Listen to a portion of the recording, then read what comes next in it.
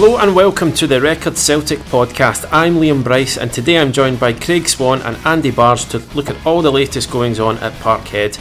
On the pod today we discuss the news that Celtic are set to receive even more Champions League money after UEFA announced yet another hike in the prize pot. After Mikey Johnston's wonder goal for Scotland under-21s against England, we take a look at his prospects for next season alongside his fellow Parkhead youngsters. There'll be an update on transfer activity with a deal for Odsonne Edouard still on the horizon, and with Celtic players heading off to the World Cup, we take a wee look at which Celt has the best chance of international glory. So lads, we start off again with the news that there's going to be even more money ploughed into the already obscene Champions League next season, up to 50% more for clubs in the Champions League. That could take Celtic's revenue from the just qualifying alone up to around the 40 million mark, and then you add into the likes of that TV revenue, gate money. What kind of figures are we talking, Swanee, for Celtic next season if they get to that group stage again? Well, they're talking, I mean, if you take all the other spin-offs into it like you've discussed, I mean, what could it be, up to 50 million, maybe more, if they could get into the group stages again? I mean, it's astronomical money. I mean, everything's relative because the figures that the bigger clubs will get will increase as well. So, and probably they'll get more, the ones who go further in the competition. So it's not as if it's going to allow Celtic to bridge the gap to the elite, because they'll be getting more as well. So, but just in terms of establishing their domestic domination, it'll just make the gap grow even bigger. Andy, what do you think? Yeah, I echo those thoughts. The big thing for Celtic with this, though, if they do reach the group stages, is what do they do with that money? Signing one player for 4 million every summer with that kind of money is not really going to cut it for the fans. They're going to have to plough it quite heavily into the transfer market, I would imagine, before they reap any rewards of it. I'm not too sure if that's in Celtic's DNA still, and I don't know when it's going to ingrain itself in Celtic's DNA, to be honest. Craig, do you? I don't think you can. This is the big juggling act, because yes, if these finances go up and people will think, okay, then you should sign £8 million players for a start, that immediately, the £8 million players' wages immediately takes you up to the 60-70 grand a week bracket. Then you have everybody else in the dressing room and their agents thinking that they're due that as well, that they why should the captain Scott Brown not get as much as him? He's due that as well. And why is Kieran Tierney not getting that? His agents will be the first ones at the door. And the problem is Celtic can't guarantee the revenue because they can't guarantee getting through the qualifiers, so they can't put themselves in a position where they sign 3 or 4 really expensive players on big wages only to not qualify the following year, and then they're in trouble. So Celtic fans are just going to have to accept it's maybe just not going to be here's scatter cash whether they get in or not. It's not going to happen. Celtic aren't stupid with their money. They're very, very astute. But what I don't mean throwing 20 million around on a couple of players. I mean, instead of signing one centre midfielder for 4 million like they did with Cham last summer, buy a couple of them filtered throughout the team, rather than not for like 8 or 9 million, but a couple of players that are coming from playing at a good standard, that can slot into the team after a couple of months and hit the ground running and perform in Europe over a sustained period, rather than ones that are coming in making few appearances off the bench for a couple of million and then they disappear suddenly. Ones that they can buy in for 4 or 5 million, sell on for a profit in a couple of years. If Celtic can reach the group stages of the Champions League again and again, then that should be what they're aiming for, I think. Yeah, it's a chicken and the egg, isn't it? If they keep getting through, they keep getting the revenue, they can keep doing it, and as you say, Andy, getting the players. I think the fans would be happy if you say it, if they sign maybe 3 £5 million players or something like that. They probably look at that and think, well, do you know what? That's in terms of wages, that's about as high as that shows ambition. That shows ambition too. Yeah. Do you think the fact that a couple of the more recent signings as well haven't really worked out then creates even more of a sort of onus to get this right again if they do bring in this money to kind of show the fans that that they are still kind of keen to get in these real quality players? I don't think anybody has a problem. I don't think anybody has a problem with them going out and getting a Jack Henry or a Lewis Morgan, but it can't just be them. You know, as Andy says, they have to be seen to go and get a couple of ready-mades. Obviously, there'll be decent money spent on Edouard, and probably another 2 or 3 of that ilk. Maybe 2 to go with him, and maybe a couple of smaller ones. I think the fans would be reasonably happy with that. Yeah. I think at this stage. If you take that away from the European perspective a minute, you touched on it briefly at the start of this one, what does this then Celtic are so far ahead in terms of finances and resources domestically. If they're going to be bringing in even more money year on year, what does that mean for the rest of the Premiership? Is that gap only just going to keep getting bigger, do we think? Yep. It's as simple as we can spend an awful long time talking about it, but you'll just have a situation, I suppose, similar that you had in Germany with Bayern Munich. They're just so far clear. It happens in other countries, where one team just keeps getting the Champions League money, keeps building the gap and going further and further away, and it's an unfortunate consequence for the rest, but that's life. It happens everywhere. It's not Celtic's fault. It's not Celtic's problem. I mean, nobody's going to turn their nose up at that money because it's going to distance themselves further from Aberdeen and Rangers, etc. But look, I think no matter what any Celtic fan tells you, I think a wee part of them will miss the days of a last minute winner towards the end of the season really meaning something, and it'll be a while again, I think, before they come around. But Celtic and the fans will accept this with open arms, the fact that if we can get 40 or 50 million in the coffers here, and it will secure us another couple of league titles to reach the 10, then bring it on. I've always argued that no matter how much finance Celtic get or have had in recent, which they've earned themselves in fairness, that they get, and how there should never be any more than 12 points between Celtic and Rangers at the end of a league season, because Rangers should be able to deal with the rest exactly the same way as Celtic do, if they do their business properly. So it should come down to 4 games, and even if Celtic win those 4 games 3 and 4-0, it should still only be 12 points, and you guys know that doesn't happen. No. You get a game where all of a sudden Rangers turn up, play really well in an Old Firm game, win 1. That's 3 points against 9. All of a sudden that's only 6 points of a gap in the table. That's what it should be. And I know this isn't the Rangers podcast, but Rangers have to stop looking at Celtic just now and look at the rest. And that's their best chance of closing the gap and giving Celtic a proper challenge. And as far as Celtic is concerned, just keep doing what they're doing.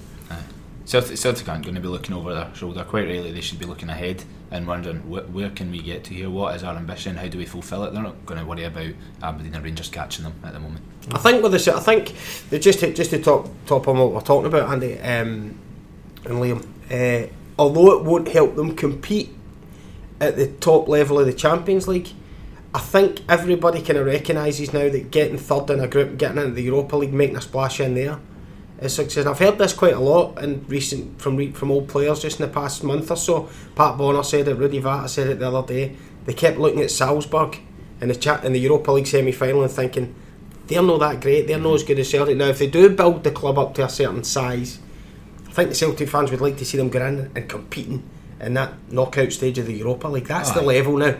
Get in the group stages, fight for second, end up third probably, worst case scenario, get in the Europa League and actually have a run at it, not a pretty pitiful effort against Zenit is what happened in Russia. And you could see how much it meant as well to the fans getting into the last 32 of the Europa. A couple of seasons ago under Diala, when Celtic had Ajax and Fenerbahce and clubs of that ilk in the group, Parkhead was half empty. Nobody was really too bothered about the Europa League. There was a huge buzz about that Zenit game, wasn't it? But when it came around this time, especially when McGregor scored that goal, wow! I mean, what a response the fans gave.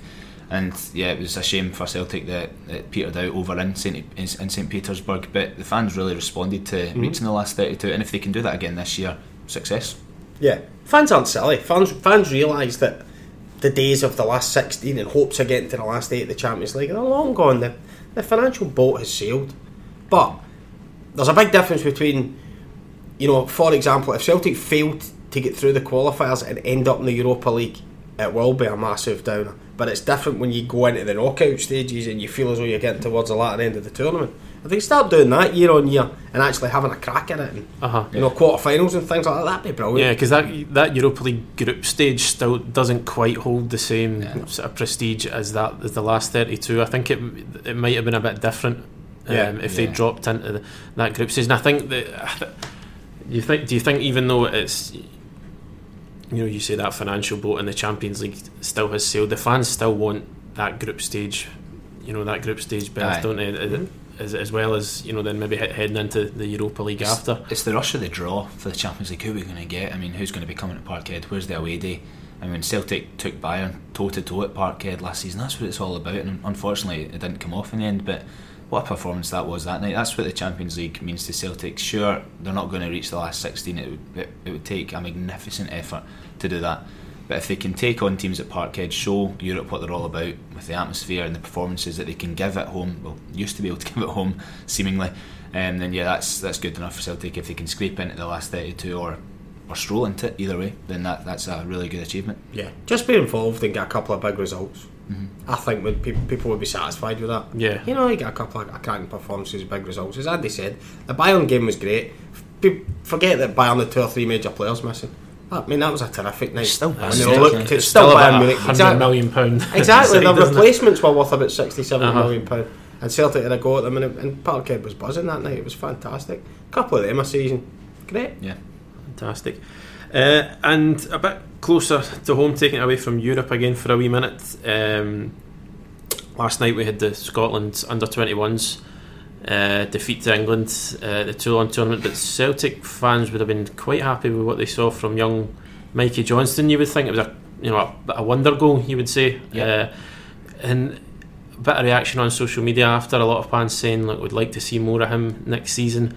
I don't know how much you guys have seen of this boy, but do you think he's somebody who can, especially with the likes of maybe Patrick Roberts not there, Musonda not coming back, is there an opportunity for the likes of him next season? I would like to think so. Johnston's goal yesterday actually reminded me of a Paddy Roberts style goal, the way that he jinked in between two, broke into the box and buried it. It's so difficult for youth players at Parkhead to break through when players like Roberts and Musonda for a wee bit, or Sinclair, are getting brought in, and especially in Michael Johnston's position. He made 5 appearances last season, a couple in the Cups as well, and he did fine and he showed promise. But how do you sustain that? That's the problem for Michael Johnston. For a young player to break into the team and stay there, they have to do something extraordinary that nobody in the first team has done. They're going to have to get a scoring run, they're going to have to show what they're capable of going forward with an end product. Mikey Johnston's clearly got that, but unfortunately for him, so do the players in front of him. James Forrest had the season of his life. I mean, he's not going to break into the team ahead of somebody like that at the moment. Yeah, because it's kind of well accepted that young players need time, but is he going to get that maybe run of games where he can maybe have a couple of poorer performances and still be able to keep that place in the team? Is he going to get that kind of leeway? The situation's quite simple. You get them if you earn them. I mean, there's no handouts. I mean, it's okay, support. The same supporters who we want guys bought for £6 million will be the ones that are saying, I would like to see the young players coming in. Kieran Tierney has shown if you come in and you play at a level, you'll play. It's not a case of Brendan Rodgers is almost obligated, or we need to bring one through, or we better bring one through this season. You're good enough, you play. We talked about it with Lewis Morgan in a previous podcast. You come in, you perform, you'll play. Why would a manager not do that? But he's not just going to hand out appearances. Brendan Rodgers has got a great phrase: you want a contract to train with Celtic. You don't want a contract to play with Celtic. And once you earn the contract to train with Celtic, then you've got to go and earn the chance to play with them. And Michael Johnston's no different from anybody else, but Kieran Tierney and Callum McGregor and James before Forrest have shown that the door is open if you perform. It's all down to Mikey Johnston. It's got nothing to do with Brendan Rodgers, any of the coaching staff. It's down to the boy himself. Interestingly, the 3 players you've mentioned, none of them had loan spells, did they? Callum McGregor did. He went down south, didn't he? Yeah, he went to Notts County. That's right, aye. Yeah. Aye, okay. And you've got a few more as well. You've got the likes of Ralston who played, and we've got Ewan Henderson, Connor Hazard, the young keeper. Have we seen much of these guys? Are these the other boys that you'd expect might get a chance in maybe pre-season with this this really busy schedule they're going to have coming up? Pre-season, they'll get run-outs, but in terms of their development, what's better, making 3 or 4 appearances for Celtic in a season, or playing 30 games a season in one of the lower leagues where you're kind of taught to toughen up, I suppose, a wee bit and learn the game at a professional level rather than development level? If players like, I've got written down here, Calvin Miller, 20 years old, where's his career really going? He's got Kieran Tierney in front of him. He's not, unless he's suddenly sold, he's not going to break into the Celtic team at left back. Ralston, 19, he needs to be playing games, and whether it's at Dundee United on loan or at Celtic, if Lustig gets injured, that's what it comes down to. He needs to play games, otherwise it's just going to stagnate. He's going to go nowhere. Players need these opportunities, and I'm not sure that at the moment Celtic is the right environment for these players to get those opportunities. Ewan Henderson, you've touched on there. I thought Liam was good enough. I thought he was a right touch of class, Liam Henderson, and Rodgers just didn't fancy him, and he's been sent away to Italy, and now Serie A teams are after him. things like that don't convince me that young players, Jack Aitchison, is he going to break into the Celtic team with players like Dembele, Griffiths and potentially Edouard in front of him? He needs to play games at 18, 19 years old. Where's he going to do it? You have to be extraordinary. Yeah. You have to be of a real level to come through, and that's the problem for these kids at Celtic now. That you can't just be good. Mm-hmm. It's not enough. It's not enough to get you into the first team and keep you in the first team. Look, unfortunately, Aitchison 2 years ago now, Aitchison scored that goal. I don't know if he's played since, to be honest, for the first team. Yeah.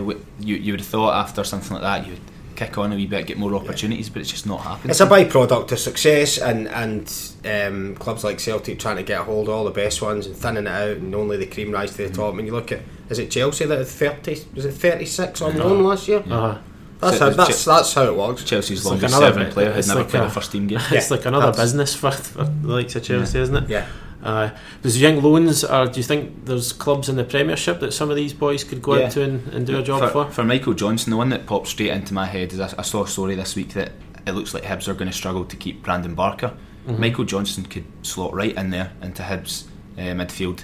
Something like that would be a great opportunity for him, where he's going to play at least half the games of a season. You would think if Kelly don't manage to hold on to Jordan Jones, there's an opportunity for him there if Kelly are interested. That kind of thing would suit him perfectly, I think. A chance to play under two top managers there, Clark and Lennon as well. So you think that's the best option for the likes of him? At this age, I think for Johnson now, I agree with Andy. I mean, you look at the attacking guys. I know there's some chat that Sinclair might still go, but Morgan's obviously going to be, you would imagine, going to be ahead of him in the pecking order. He's going to get a chance at least, isn't he? You know, Forrest, McGregor, Rogic, he's going to struggle to get chances. And I think the Ryan Christie route might be, whereas Christie's now at the crossroads, he's had his learning period, he now has to come in and do it, or that's it, it's done for him.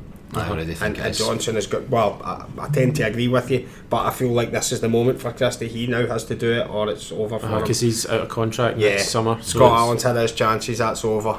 Or had his chances, and that's over. And I think, but Johnson's further back in the line. I think there's maybe a year or so, or 18 months or so, that he can go out and develop. Get Johnny Hayes to come back as well. Yeah, Hayes as well. Yeah, I forgot about Hayes. Is there a concern though that sometimes when these young boys, they go out on loan? We've not seen. I know we get McGregor, who did Notts County, came back and is now one of the main men. But there's a bit of a trend sometimes that when these boys go out on loan, that seems to sort of spell the end, that they don't then come back, because I've not seen too many go out on loan and then come back and force their way into the team, have we? Yeah, I would agree with that, and I think it's quite often a sign of the manager doesn't fancy you, but rates you too much to just leave you rotting on the sidelines. I mean, Scott Allen, clearly a talented boy, he's done well at Hibs, and you can see that he's a good player, just not a Rodgers player. Christie, that's a tough one. I think he's good, but for example, the other night in the Scotland games, I thought he's not ready to be a Scotland player, and by that notion, I don't think he's ready to be a Celtic player. I think he's at his level at Aberdeen, and I don't think we'll see him at Celtic Park next season. And of course, that's the other thing as well. I mean, you often hear players will tell you themselves, and you often hear it. The biggest test that Dedrick Boyata and Christopher Ajer will get in a season is 5 days a week at Lennoxtown when they're playing against Dembele and Lee Griffiths, and it's the same the other way around. So when the young Celtic boys go to that environment, and no disrespect to Aberdeen, but when Ryan Christie's playing for Aberdeen against Ross County, it's not really getting tested in the way that he would be every day at Lennoxtown. So it's a funny scenario, which takes me back to what Andy says. I think when they go out, it tends to spell the beginning of the end. Callum McGregor's more an exception than the rule. And you mentioned Christie out with the Scotland squad. Did any of you boys stay up to watch any of those games? I did. I watched the whole Peru game. It was the first one. Yeah, I watched the whole Peru. Professionals. Watched the whole Peru game, and I lasted about 2/3 of the next goal. Alright. So we had Jack Henry didn't play against Peru, did he? But he started against Mexico. Morgan came on in both games. How did the Celtic boys fare in those games, Andy? For those that might not have stayed up to watch them. Well, in the first one, Morgan was widely regarded as man of the match after 5 minutes of coming on. He had two really direct runs towards the defence that showed a threat Scotland lacked throughout the whole game. Does that say more about Scotland? Hendry, unfortunately, at fault for Mexico's winner. He get caught ball watching and attracted towards the ball. It was almost like a magnet just leaving Dos Santos free on the D. But that'll come with experience. I think he's not played much for Scotland, and Mexico are a good team. So I think that'll come with experience to be able to stick with his man. Christie, no. It sounds like I'm getting on his back here, and going out of my way to get on his back. I just don't. I think there's a lot of hype over nothing with Ryan Christie. Unfortunately, he floated in and out of the game, mostly out. And I think the one really that impressed out of all the Celtic players was Morgan. Is it that young Scottish player thing again that you spoke about last week? That I spoke about last week. No, it sounds like I'm dragging the game down, doesn't it? I think Christie's one of those ones that people are desperate to see him do well because he's a young, likeable Scottish player. But the fact is, people overrate him because of the fact he is Scottish, I think, and people are desperate to see him do well and speak highly of him. I think if he was, I don't know, Irish or Belgian, French, whatever, and he was at that level, people really wouldn't take two looks at him, to be honest. Good signs from Lewis Morgan though. He seems completely fearless, this boy, doesn't he? Well, after the season he's had, maybe a bit of a confidence player. He's riding that wave at the moment, and while winning the championship with St Mirren, getting your move to Celtic and now playing for Scotland, I mean, it seems like the only way is up. We've said that before about players, so we just have to hope for his point of view and Celtic's that it works. And Brendan Rodgers will work wonders with him as well. No, I'm not doubting Jack Ross is a very good coach, but Brendan Rodgers is a step up from him. I read actually that Jack Ross was looking to take him on loan if he starts to stutter at Celtic down at Sunderland straight away. It's a natural. It's a natural link, isn't it? Yeah, definitely. Heading towards the official opening of the transfer window, pretty quiet again, as we've spoke about in recent weeks in terms of Celtic incomings. Still expecting a deal for Odsonne Edouard. Is there been any more movement that you've heard on that, Swanee? Or are we just listen, I think once we knew it was going to be the 16th of June, then you could pretty much put the kettle on for it being around about the 15th of June at 10 to 12. That's how clubs work. I mean, listen, you see every transfer window, don't you? You do. People scrabbling about with half an hour to go. Football is a business. To get the best deal, you go at the last minute, and that tends to work. I know there's a lot of Celtic fans a little bit that nothing seems to be happening.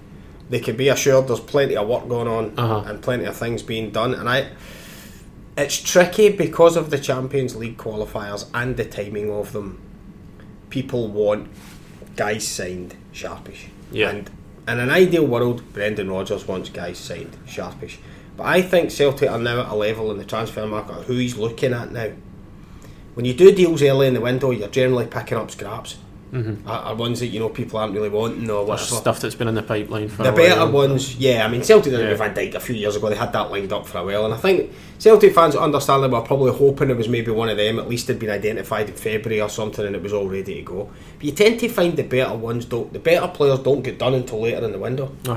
So if I was a Celtic supporter, I'd be encouraged by the fact nothing's happened yet. And I know that might sound a bit perverse, because the qualifiers are coming up, and if they don't get through the qualifiers, people say, well, you should have strengthened, blah blah blah, but there's no point just throwing money away on the ones you don't want. And I think if the ones you're looking at you still can't get them now because there's other interest, I would take that as a good sign. Even though that might sound bizarre, I think that's quite a good sign. I mean, because you think that the first couple of Champions League qualifiers, you're not expecting Celtic to need reinforcements to get through, certainly the first round.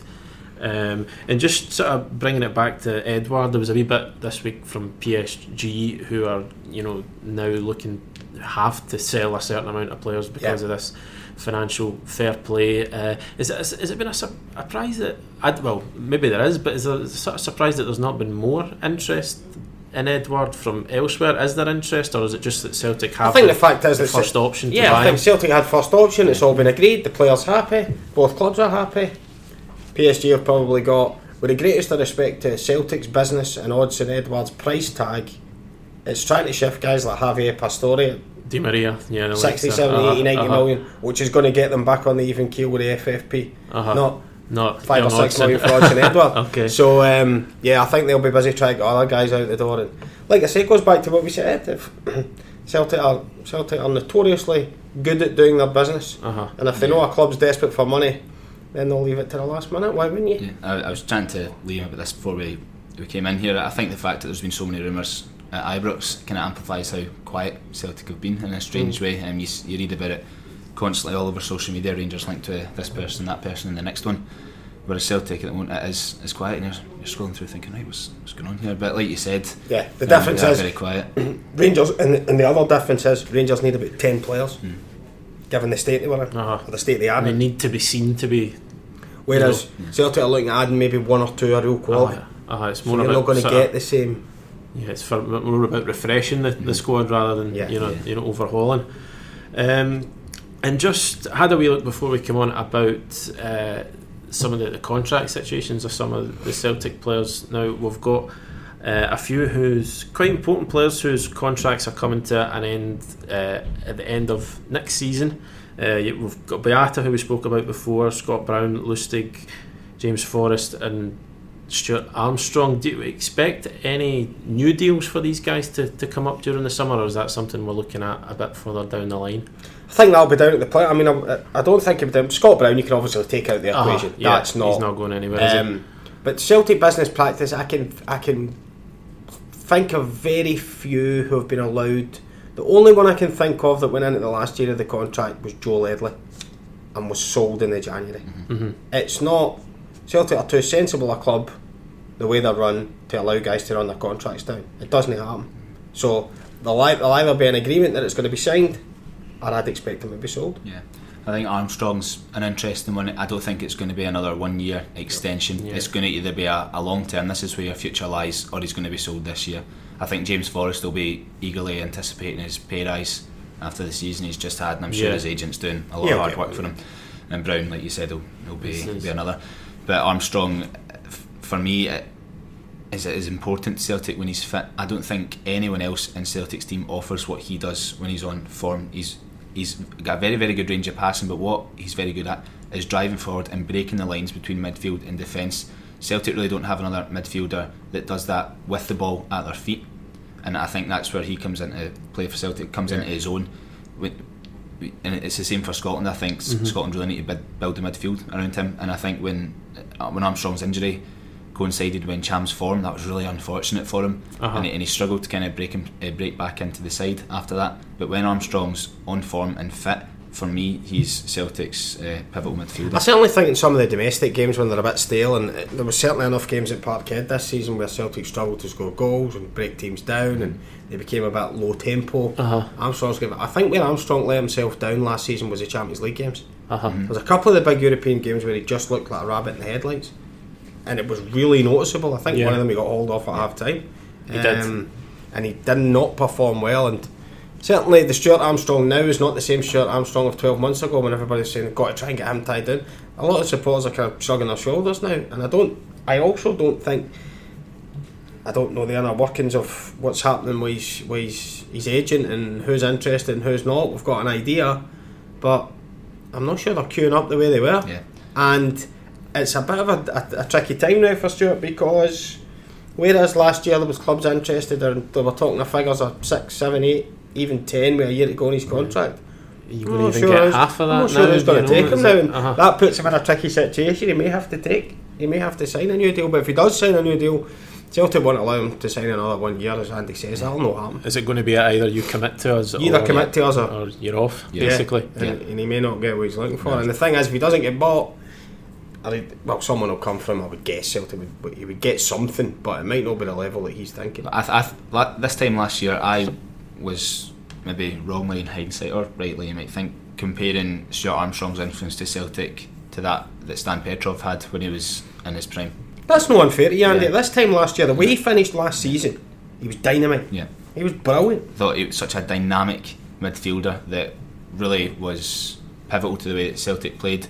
And then now at this point, at the end of this season, people are, I think, looking at Callum McGregor the way they looked at Armstrong last season.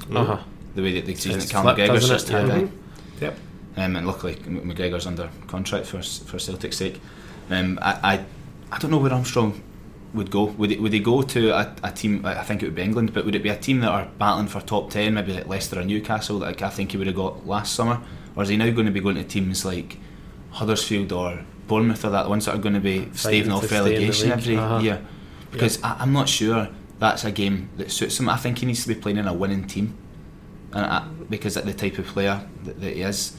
A defensive team I don't think will really suit Stuart Armstrong. Yeah. You could see him going to Burnley though, couldn't you? Because Sean Dyche wanted him at Dundee when he left Dundee United, and Celtic outbid him. But whether Burnley have now gone too far up the ladder for him, that's the problem. Europe now, aren't they? They have may gone beyond the level of Stuart Armstrong. I don't know. Boyata's interesting because nothing happened with that. All the vibes everybody was getting was the agents would rather he waited till after the World Cup to put himself in the shop window. I myself asked Boyata straight out before the Cup final what was happening with the new contract, and he said he was in talks and he was very happy, but it was the type of thing you would have expected Dedrick Boyata to say 3 days before the Cup final. He's not going to drop that bombshell, is he? But nothing's happened, and whether he gets games at time at the World Cup or not, I think we all suspect he probably won't. He might get the last 15 minutes of a game or something if they're trying to see, but we don't really expect him to start games. He's got a Barcelona. But if by chance he happens to play, he'll get a buyer. If you're playing in a Belgian World Cup team and you play well and you've only got a year left in your deal and you can be bought for, I don't know, single figures million, he'll get bought. He's got Vertonghen, Alderweireld and Vermaelen in front of him, so he's not going to start. But if one of them gets injured, and let's face it, Alderweireld, Vermaelen aren't the most stable. Vermaelen has been injured. Company's half fit, is struggling. Yeah, he's struggling. I suppose it could happen. We're going to come on to it. We might as well head on to that now. Celtic players at the World Cup. We'll start off with Boyata. Just as we've said, it's not a given, but with Company struggling, he's notoriously had problems over the years. Vermaelen as well. Could be an opening there for him. So if we maybe just take the players one by one and see who's got the best chance of really making an impact at the World Cup. So Boyata, we would say maybe 60-40 against him. Boyata dependent on others. Dependent on others. I think that's the problem. But we agree that Belgium have definitely got the best chance of going far. But for me, there's only one contender about who can have the biggest impact. It's Rogic. But he's the one that will draw focus from fans in terms of what he's all about. I mean, I've got France, Peru and Denmark in his group. Australia obviously not favourites, but if he can lead Australia to the last 16 or at least influence them, we've got him and Aaron Mooy, the excellent St Mirren player, going forward. Jamie McLaren. Another Scottish link. Jackson Irvine, another Scottish link. So maybe we should support Australia. That's our team for us. There we go, sorted. But he's got Rogic's up against France defensive players, Kante, Tolisso and Zonzi. Big, strong guys. Kante obviously small but strong guys. If he can worm his way around them and a lot of eyes on games like that. A lot of eyes on him. Michael Lustig to me, I think, could have the best tournament because he's had a lot of criticism this year from the Celtic fans, and some of it's been justified because he hasn't looked the player that he maybe was the 2 or 3 years before, and he got found out a couple of times in the Champions League games, but he seems to have this influence in the Sweden camp that he's got within the Celtic dressing room. He's so popular in the Celtic dressing room. He's kind of man at the centre of everything and all that stuff. And he's really highly regarded by the Swedes. Whenever the Swedish manager did an interview after they qualified when they beat Italy in the playoff, and he basically said he's the heart and soul of this group. He is this group. And Sweden, as they showed when they got past Italy, they can dig out results. And they can be strong defensively. You could see them sneaking to a last 8. They look maybe hardly losing a goal, and Lustig being one of the stalwarts. You could see that happening. One of those sides who they're not great to watch. No, you wouldn't be turning the TV on to watch them. There is always a team who are just, they seem to be well organised. They're dogged. They know exactly how they're going to play, and then you're right. You do generally get a team like that who sneak into Costa Rica too, exactly, who sneak into the latter stages. Is he maybe has to play? Is it a different role with Sweden as well? Because it's obviously a different setup. Yeah, he doesn't have. The thing is, when he plays for Sweden, he doesn't have to empty his position the way he does at Celtic. It's a bit more of a Walter Smith style Rangers where the full-backs thought the halfway line was the edge of the cliff. He doesn't go buccaneering forward or rampaging around the back of James Forrest, leaving himself open to being counter-attacked. They're more about their shape, responsibility in the ball. They're more solid. No final product necessary. So he's like, I think Lustig will probably have a good tournament. He's going to be tested though. Germany, Mexico and South Korea. It's like a bit like a Champions League group in terms of players he's going to be coming up against. Royce, thankfully for him, no Leroy Sané, that'd be some matchup. But Royce, Draxler, Heung-min Son, Carlos Vela, these are top quality players Lustig's going to have to stop. On the evidence of his performances for Celtic, can he do it? I don't know. But like Swanee said, Sweden are a resolute team, and they showed against Italy that they can grind out results, and I think the bit of a club mentality that Scotland has tried and failed with. I should suppose caveat that by saying it's probably the worst Italian team in as I've ever seen, but they still got the job done. And Gamboa as well, chance for Celtic fans to actually get a look at him and see what he can do. Well, he's a national hero, isn't he, Gamboa? Because he was part of that squad the last time, and those guys are all vated to the heights but he'll probably do it. Again, he's popular amongst his group. He'll play. He's seen as one of the senior guys, so he'll probably be alright. The Costa Rica coach asked Rodgers to give Gamboa a bit of a run out towards the end of the season, which was firmly ignored. And he's still finding his way into the squad. Similar to Sweden, I think it must be about a club mentality. Is if you've shown you can do it in the past, it doesn't matter what your current form is, you'll be in. I read online that a Costa Rican legend, Walter Centeno, said if Gamboa doesn't play, he should be nowhere near the World Cup, and I'll tell him that to his face. So I'm not sure if he's going to, if his form at Celtic or his lack of playing at Celtic's done him any favours, which clearly hasn't.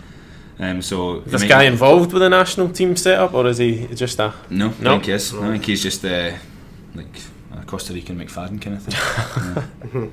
They played 3 games last season, Gamboa, for Celtic. He played more for Costa Rica than he did for Celtic last season, is that right? He made 4 appearances for Costa Rica and 3 for Celtic, I think, something like that. I'll be up against Neymar. Disappeared off the face of the earth after the Bayern Munich away game, didn't he? I think he come back for, was it St Johnston at home? But after that he was... Yeah, I was there that night in the Allianz. It was... felt sorry for him. It wasn't pretty, was it? Oh no, you don't need to be not playing for weeks and weeks, and then if Kingsley Coman on your case, that's not what you need. So we're back in Tom Rogic to be obviously Belgium the best team, but Tom Rogic to be Celtic's star at the World Cup. As Andy says, Tom Rogic, the way what he does for Celtic, he's the type of guy that can get a bit of quick feet on the edge of the box and score a wonder goal. And suddenly people are taking, played about a million notice. times. He's got a decent scoring record for Australia. 7 goals, 6 caps or something. That's not bad. And there was a match report from one of Australia's friendlies the other week there, and it just kind of seemed to. He seems to have a real status within this team. The match report, if you broke it down, he was mentioned nearly every single par. There was a bit about getting the ball to Tom Rogic, getting Tom Rogic involved. Tom Rogic was struggling to get involved, and it was just so he seems to be sort of very highly regarded there as well. Does he play at 10 for Australia? Yeah.